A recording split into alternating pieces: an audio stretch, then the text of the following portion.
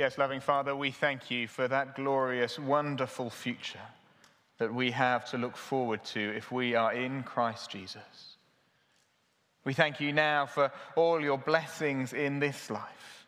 We ask that these gifts that have been given now and given through the week might be used for the extension of your kingdom, that many more might come to know this beautiful Saviour of ours and might come to share in that wonderful hope for the future. As we come to your word now, would you direct our hearts towards him? Would it be Jesus Christ upon whom we fix our eyes by your Spirit now and in the days ahead, that we might live lives that bring glory to him and make his name great. For his sake we pray. Amen. Amen. Well, please do take a seat and please keep your Bibles open at Ruth chapter 4.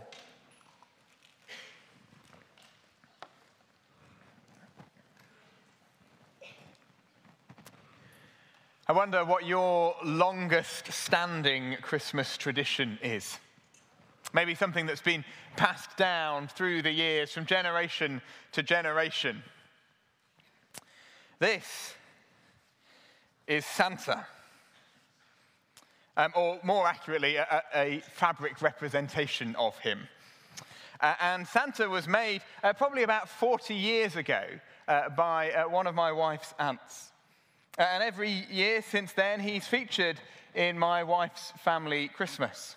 All through her childhood, every day in December, there'd be a treat or a puzzle in one of Santa's pockets. Now, 40 years on, well, now it is our children who excitedly run downstairs each morning to try and solve the clue that'll lead to the chocolate. And that's the thing about traditions, isn't it? We realize that the best ones will carry on beyond ourselves into the generations that follow. They will impact the lives of those who weren't even born when it all started. Pop him down there. He's quite an elderly gentleman now. You can have a rest. Well, friends, we will see something like that today as our time in the book of Ruth draws to a conclusion. It's not so much about traditions, but it is about the events recorded here echoing down through the generations to come, having an impact in the lives of those yet to be born. Because we've seen all the way through, haven't we, that yes, this is the story of one fairly ordinary, fairly unremarkable family in ancient Israel. But it is also more than that. It is also about the plans and purposes of the living God, worked out in the very ordinary lives of his people, but as we shall see, creating ripples that will propagate for generation after generation. Indeed, we'll see that the conclusion of this story continues to have effect still today, right up to our own generation here and now. This story bleeds right into our story. But we're getting ahead of ourselves. First, there's a hurdle to overcome. You might remember from last week, we left Ruth and Naomi waiting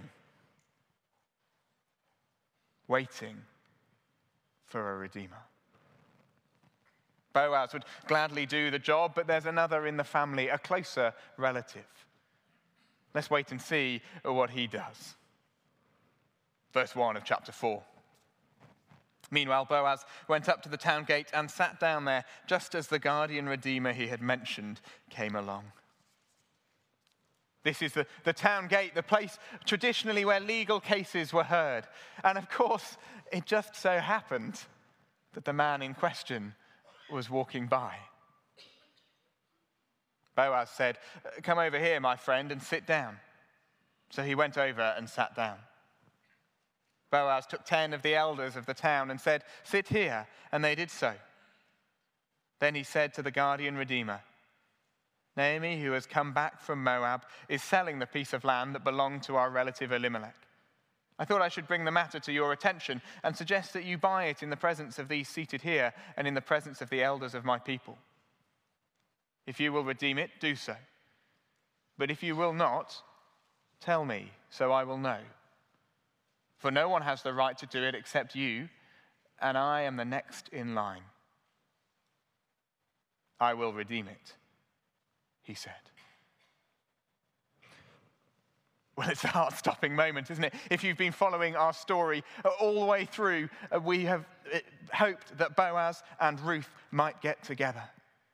But now it looks like our wonderful story might all end in disaster. Now it looks as though this other relative who we've only just met, well, he's going to sneak in and take Boaz's place. But Boaz, and we, of course, know that it is not only the land that is included in this deal. Let's read on from verse 5.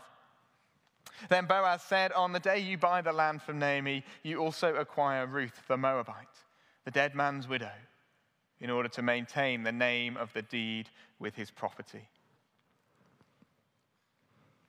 And friends, here really is the very center of the guardian-redeemer arrangement that God had put in place to protect and provide for his people.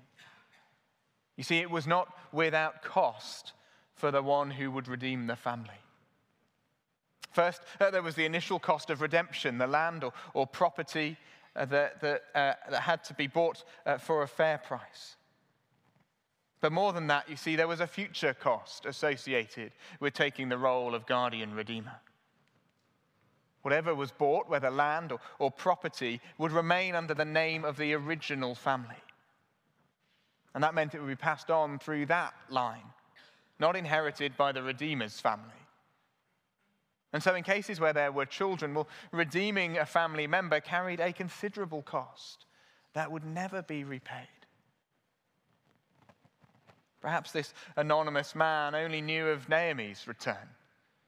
She was beyond childbearing age, and so redeeming Elimelech's portion of land may well have represented a wise investment.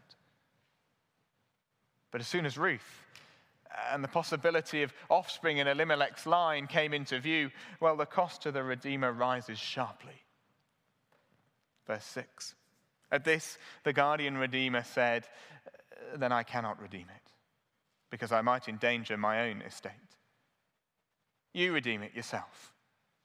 I cannot do it. It was a price he was unwilling to pay. His own name and inheritance of whatever family he already had was more important to him than his responsibility towards his kinsman. But not so Boaz. The truth is, we simply don't know Boaz's family situation up to this point. It's very possible that he already had children whose inheritance this redemption would affect. There are suggestions that he too had been widowed. But what is clear, once Boaz has sealed the deal by accepting a sandal, which our narrator helpfully tells us was the equivalent of a firm handshake, what is clear is that Boaz entered into this transaction for the glory of God and for the sake of Elimelech's name. Verse 9, then Boaz announced to the elders and all the people, today you are witnesses that I have bought from Naomi all the property of Elimelech, Chilion and Mahlon.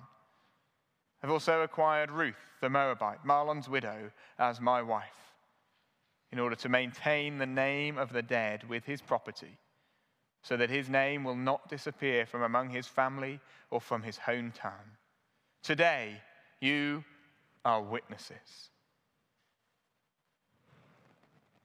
And friends, today we are witnesses.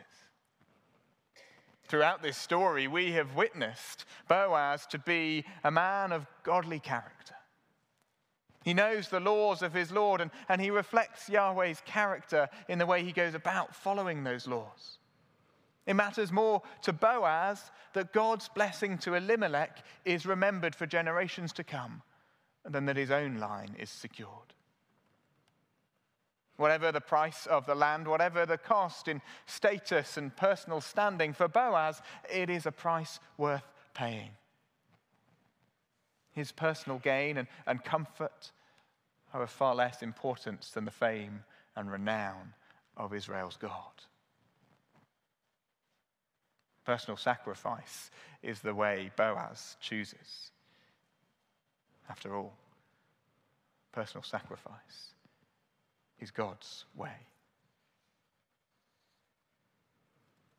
And then as the narrative draws to its conclusion, we see again that this is not really a story about Ruth and Boaz. It has never been about their own personal blessing or the gains they make as individuals. In the final verses of this book, the two of them fade very quickly into the background. Even when their son is born, they're only present because biology dictates that they must be. If we were writing the script, well, we'd probably have followed Boaz's declaration with joyful pictures of the beautiful marriage ceremony.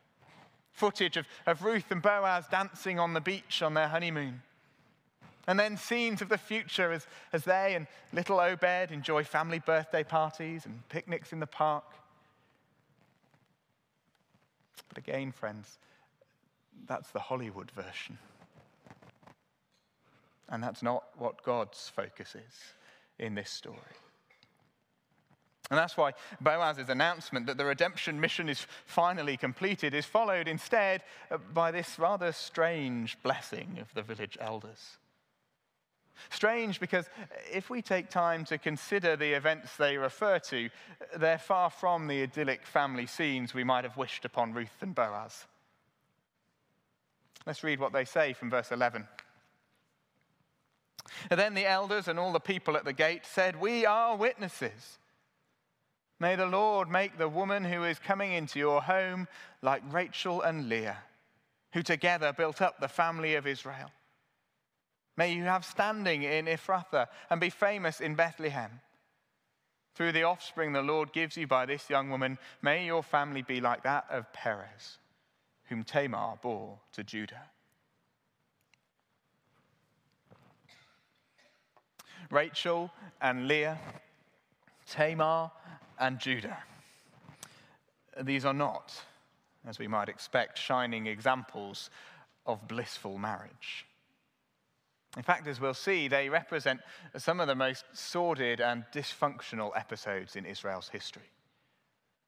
So why choose them for a wedding blessing? What a bizarre choice. Well, maybe not. If your focus is not the individual happiness and prosperity of one couple, but rather the overarching plans and purposes of God that each and every individual life is woven into, then these examples from history serve to show us that God's way is at work through the very roughest of storms, to take the darkest and most saddening moments of life, and to use broken and messy people to bring about his glorious plan for humanity, to show us his glory and his mercy and grace. These brief references remind us that we've seen God's way in ancient Israel's history, and it is the way of redemption. Rachel and Leah, well, they were Jacob's wives. He'd fallen in love with Rachel, but was deceived by his future father-in-law into marrying her sister Leah first. He brooded for 7 years until he finally got what he wanted and married Rachel as well. But then the relationship between the two sisters was characterized by jealousy and rivalry. Jacob did nothing to help the situation and instead stoked the hatred between the two of them. Friends, this was a household full of bitterness and resentment. But out of that household came 12 sons. The 12 sons who would give birth to the 12 tribes of Israel. Out of one man's deception, another man's weakness, and two women's conflict, God brought the nation through which he would bless all of humanity. Judah and Tamar, Well, that's even more murky. You can read the story yourselves in Genesis 38, but the edited version is that Judah ended up sleeping with his daughter-in-law Tamar because he mistook her for a prostitute. And he'd already failed to provide for her after his son had died. It sounds, doesn't it, like something you'd find in a TV soap today, only much worse. But friends, this isn't a sensational tale dreamt up to titillate the imagination. No, this is the history of the people of God. You wouldn't wish either of these domestic situations on your worst enemy, let alone pronounce them over a newly engaged couple as your hope for their future. And yet the point in both stories is what God was doing in amidst all the muck and stench of human sin. Because God's way is to use fallen, broken people and their fallen, messy lives to bring about his purposes. Even in the basest, most corrupt human relationships, the Lord can work to show his mercy and to display his gracious gift of redemption to those who are furthest off. Perez, the result of Judah and Tamar's union, he went on to have a family of his own. And 5 generations later, his descendant Salmon would have a son of his own, and with a non-Israelite prostitute for what it's worth. But that son was Boaz, a man of standing, and Naomi's guardian redeemer. God's way had been shown through the history of ancient Israel up to this point. And now through Boaz, he continued to show his redeeming hand. And that is most clearly seen in the journey that Naomi has been on from the beginning of this book. Let's look again from verse 13. So Boaz took Ruth, and she became his wife. When he made love to her, the Lord enabled her to conceive, and she gave birth to a son. The women said to Naomi, "Praise be to the Lord, who this day has not left you without a guardian redeemer." As Ruth and Boaz fade into the background, so Naomi comes to the fore. And the remarkable transformation in her life is highlighted for us. God's way is shown in Naomi's life. We saw in chapter 1, the Lord used circumstances of incredible bitterness and loss to turn Naomi round and bring her back from Moab, from the land of idols. But even then, the Lord had not finished with her. She was back in Israel, but Naomi was empty. She had lost all that she held dear and was left without the means of survival for the present or any hope for the future. But into that emptiness, as she came to terms with the futility of her own attempts at self-salvation, into that the Lord, the God of Israel, came to her aid. Through his servant Boaz, he began to fill Naomi's life again. First with a dependable source of sustenance for her and Ruth in the present, and then with a wonderful hope for the future in baby Obed. Just notice the language of those who celebrated his birth. They said, "He will renew your life and sustain you in your old age. For your daughter-in-law who loves you and who is better than 7 sons has given him birth." Then Naomi took the child in her arms and cared for him. The women living there said, "Naomi has a son." Do you see? This baby marks the completion of Naomi's refilling. He is her son. Of course, not physically, but he has re-established the line of Elimelech. He has restored Naomi's standing in the community, and he has given her hope for the future. not just for the rest of her life, but on into the generations to come. The blessing of the Lord in Naomi's life would now not be forgotten with her death. For decades, even centuries to come, people would know God's way of working, God's way of redemption, God's commitment to redeeming his people because of Obed and his line. The very existence of that little boy renewed Naomi's life and would sustain her into old age.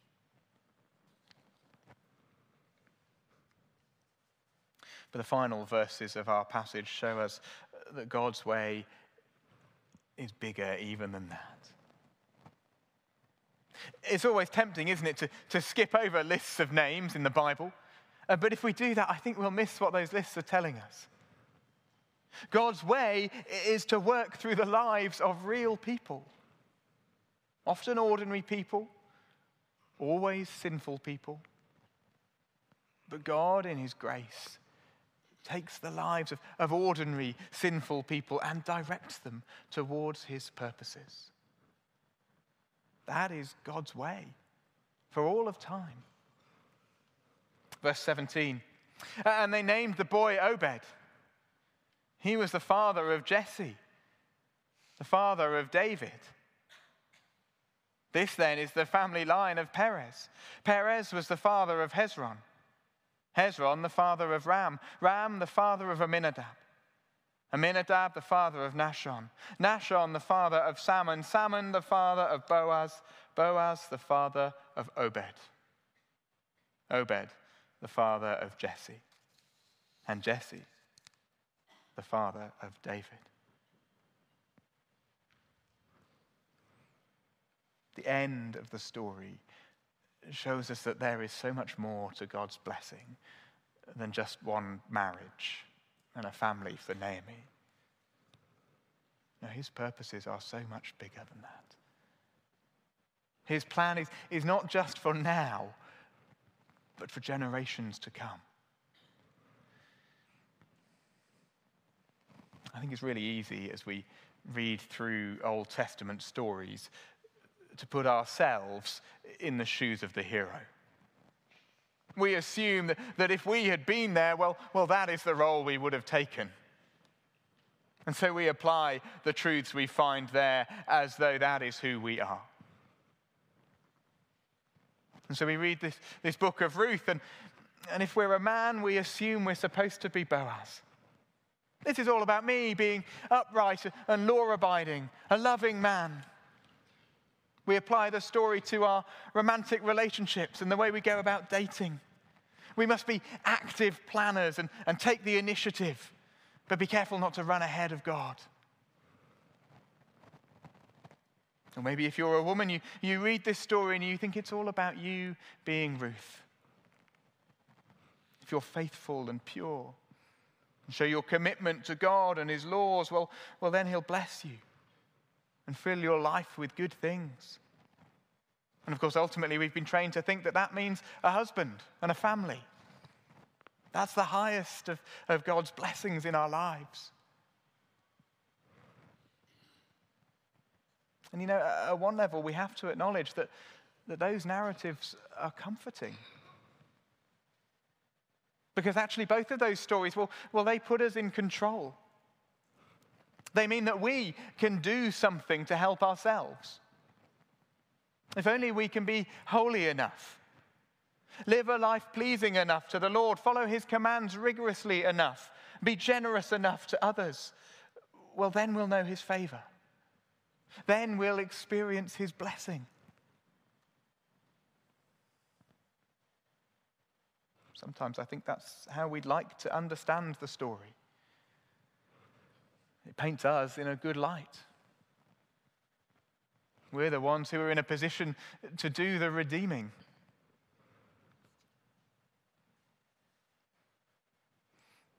But of course, that's not the reality at all. That is not the Christian gospel. You and I cannot come to this passage, cannot come to the book of Ruth and read ourselves into the roles of Ruth and Boaz. Because we're not. You and I, each and every one of us, we are Naomi. We doubt God's provision. We're impatient with his timing, and we prefer to take matters into our own hands. We wander away from him, and we turn instead to the land of idols. What's more, when we get there, we find our lives are empty. We're destitute, and we have no way back to restore ourselves. We are empty. Friends, what we need is not just to try harder. What we need is a guardian redeemer. We need one who is related to us, one who is rich, and one who is prepared to sacrifice his own riches in order to redeem us. Obed's birth pointed the original readers of Ruth towards King David. But even the great King David was not the guardian redeemer that we all crave. He was related to us, yes. He was rich, yes. But he wasn't rich enough to redeem all that we owe to our God. In fact, David himself was in great spiritual debt to the Lord. He too was impatient for the Lord to act. He made unwise and ungodly decisions. Even if he'd been willing to, David could never have sacrificed his riches to redeem anyone. He was stuck with the rest of us, empty in Moab. He, like the rest of us, needed the Lord to act.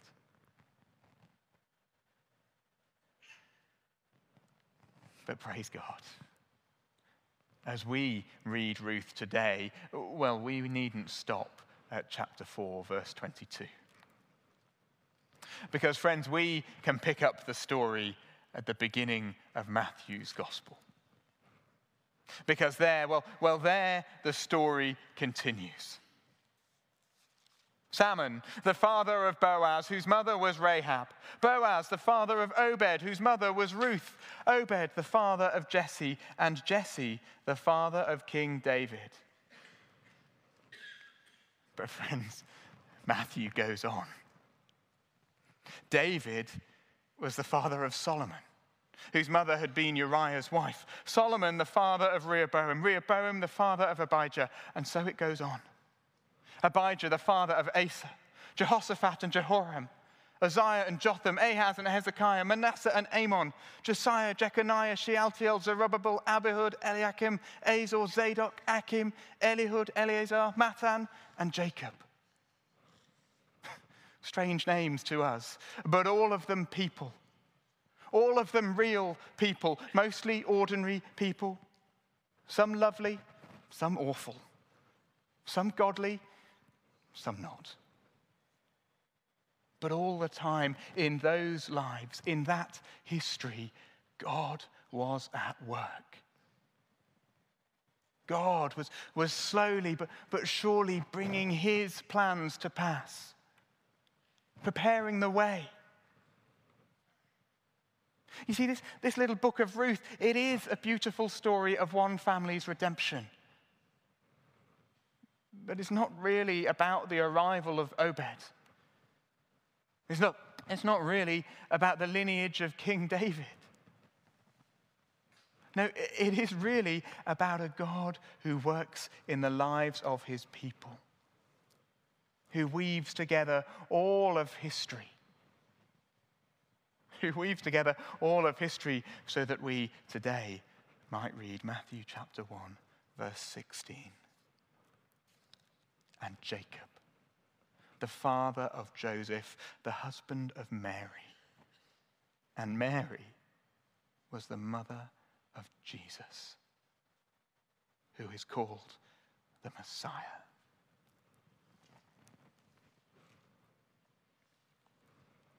Obed would restore Naomi's future hope. He would complete her redemption. But generations later, friends, there was another baby. Jesus was his name. He came to restore the whole world. He came to redeem humanity. You see, Jesus Christ is the true and greater Boaz. He is our true guardian redeemer. He is related to us. He is like us, and yet he lived a life of perfect obedience and faithfulness to God's laws. And he is rich beyond all our imagining, and yet was prepared to sacrifice all of that to come and join the real mess of our real lives. And he was prepared to sacrifice everything. Not just some land, not just his name, but even his own life, his own innocence to secure our redemption. This is God's way. This is God's way of working. This is how he does things. The book of Ruth shows us that in miniature. We see Yahweh, the God of the Bible, as a redeeming God. One who brings great blessing from suffering and hardship. One who is prepared to do what it takes, whatever the cost, to bring his people back to him. And friends, in Jesus Christ, we see the fullness of God's ways. However far our Moab, however deep our grief and mourning and pain, our God has acted to redeem us, to bring us back. And it is only in Christ that we find the fullness of our redemption. Whether married or not, widowed or single, parents or not, whether we are enjoying the plenty of the Bethlehem harvest or the destitution of Moab, whether we are full or empty, in Jesus Christ, the Lord, the God of Israel, has given us a precious, precious Son. He has not left us without a guardian redeemer. Jesus Christ will sustain us not only in our old age, but for all eternity. If we will shelter under the wings of our covenant God, then we need never be empty. In Jesus Christ, we can know all the fullness of life.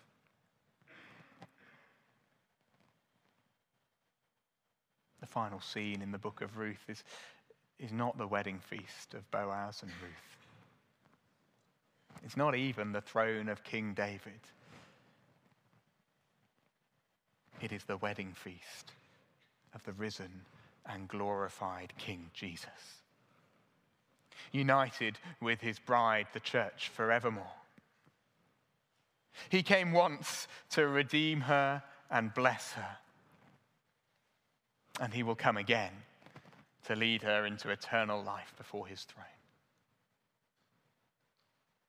Friends, that is our hope as Christians. Not all the trappings of a lovely life here and now, but rather the wonderful, permanent blessing of a loving relationship with Christ Jesus.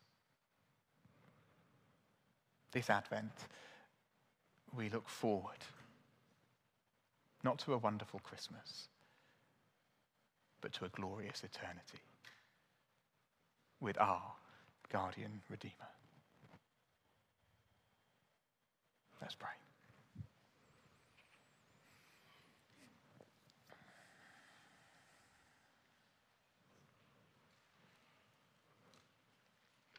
Our generous God, gracious Father, we thank you that your way is and always has been the way of redemption. That you take our messy lives, stained and damaged by our own sin and the sin of those around us, that you take lives like that and you work through them. You work to redeem them. You work to bring us back and to fill us.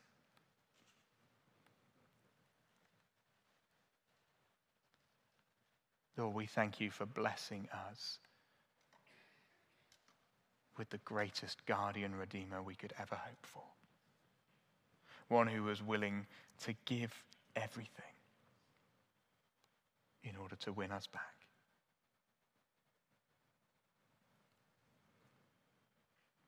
So, Lord, we pray this Christmas that we might rejoice that in Jesus Christ we have a Redeemer. We have great blessing for this life. And we have a glorious hope for all eternity. Would he be our joy this Christmas, we pray. Amen. Amen.